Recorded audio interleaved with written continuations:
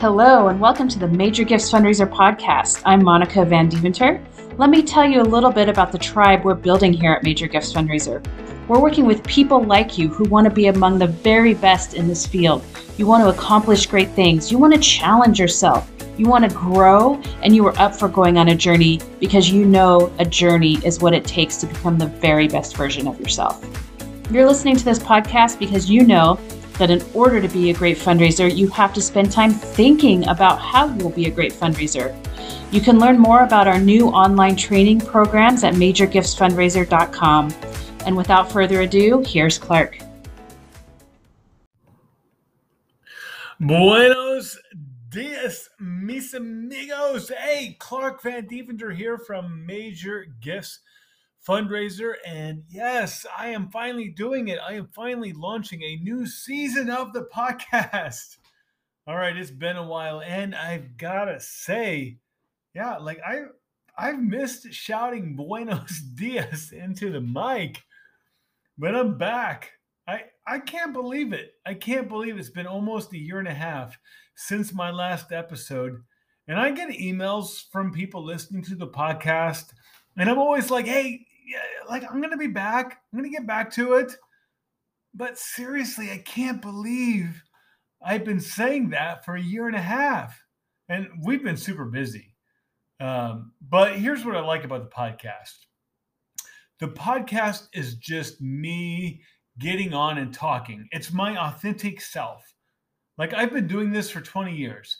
I have thought about this stuff a lot. I've taken the time to prepare some pretty disciplined talks on donor development. Like I have this task, right? Like Clark, like someone calls me, Clark, we'd like you to come speak at this conference and we have 3 days of presenters and you've got 8 hours. And I'm like, okay, 8 hours, right? What do I want to say? What do I want to communicate? What's the journey I want to go on with the participants? And I've gone to conferences like that, right? And sometimes they're like, Clark, you have half an hour. This happened to me earlier this year. It was a retreat for college presidents. There were some big time people there. And the presentations, they were limited. And every speaker at that conference was limited to 30 minutes. And some of these people, they were big time. And I was like, okay, 30 minutes. What do I want to say? And I did something at that conference I never do. I wrote out my speech word for word. I practiced it and I timed it because I wanted to honor these people with that discipline. But the podcast, this is just us talking. This is you and me in the car on your drive home or on a run together. Maybe you're on your commute or on a treadmill and it's just us talking, relaxed at the end of the day. Two development professionals who are trying to make a difference in this world. Two development professionals who take craft seriously. We want to hone our craft. We want to do better. We want to be better. And we are reaching for the best versions of ourselves. And we are just hanging out. So, yeah, thanks for hanging out with me. So we are on the brink of launching 2 new programs at Major Gifts Fundraiser that I am so excited to share with you. Okay, so here's, there's this thing I love about Walt Disney.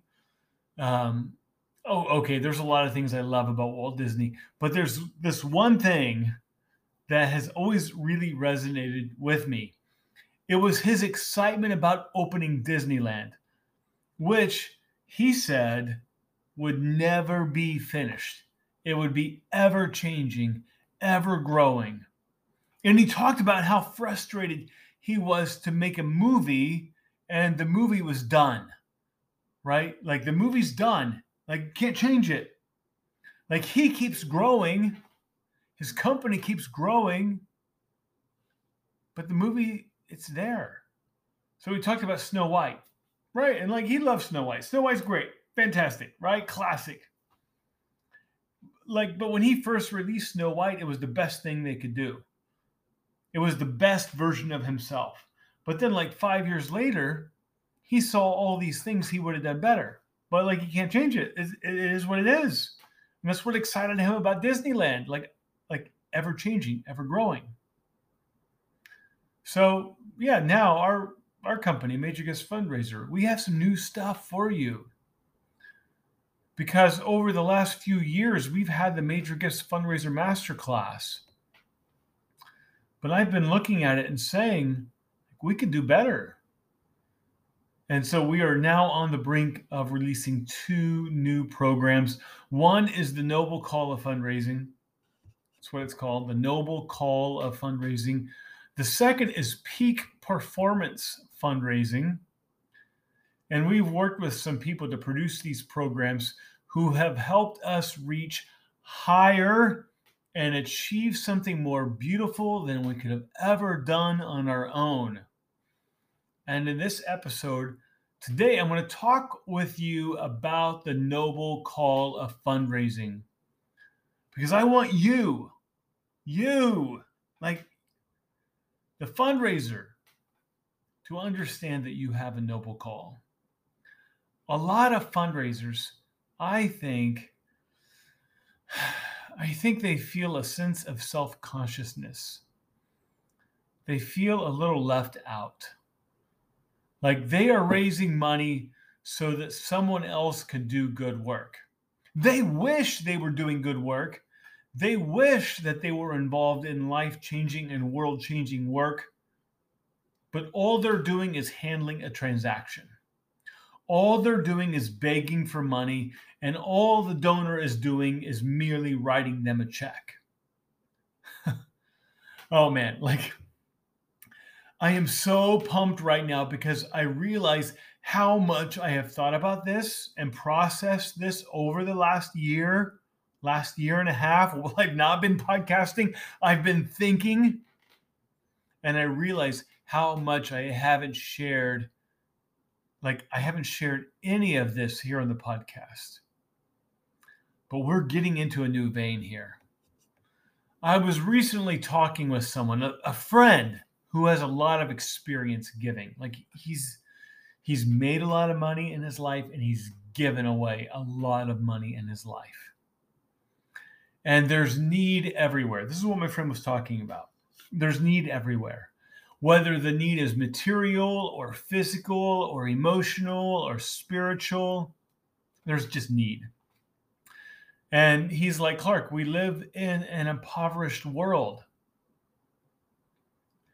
And my heart is broken. Seriously, like the longer I'm exposed to this brokenness, the more I look at it, really look at it and seek to connect with it and to identify with it, the more I hurt. Like it would be easier to not look. It'd be easier to just scroll on Facebook. And my friend said that the deeper he gets into this, dealing with poverty, whether, by the way, that poverty is internal or external, that the more he realizes we are giving to save ourselves. Like this is someone who is rich and he's giving away millions of dollars. And he's like, I am giving money to save myself. And he says that the materially rich show up thinking that we need to do some saving, only to find out that it is we ourselves who need to be saved. And I remember this conversation so vividly. Right? He's like, we think we're rich, whether that richness is material or spiritual or psychological or whatever. We think we're rich and we show up thinking that we need to do some saving, only to find out that it is we ourselves who need to be saved. And he said that. He's like talking, and I can hear like in my mind this poem by the English poet John Donne. All right. And I'm into this kind of stuff. I don't know. I hear people talk and I hear poems and music. I hear musical lyrics in my head. and I hear this poem by the English poet John Donne in my head. No man is an island entire of himself. Each is a piece of the continent, a part of the main. If a clod be washed away by the sea, Europe is the less, as well as if a promontory were, as well as if a manor of thine own or of thine friends were. Each man's death diminishes me, for I am involved in mankind. Therefore, sin not to know for whom the bell tolls, for it tolls for thee. Right, like listen to that. No man is an island entire of himself. Each is a piece of the continent.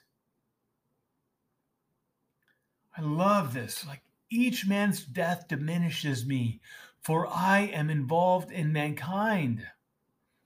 Therefore, sin not to know for whom the bell tolls, for it tolls for thee.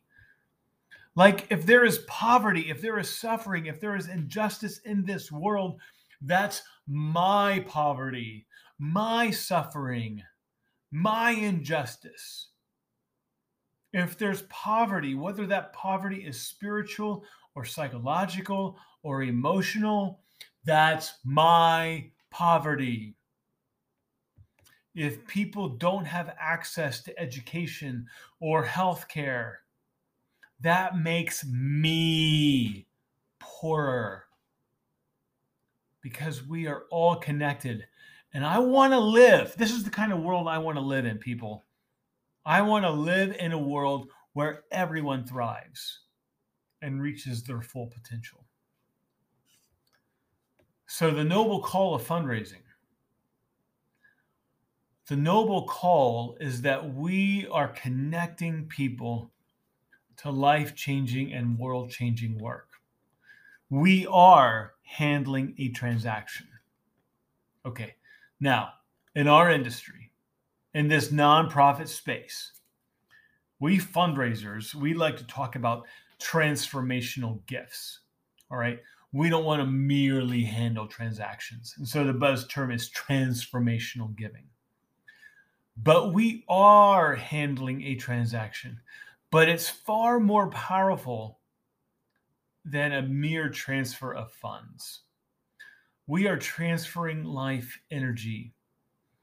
The donor has spent their life acquiring wealth.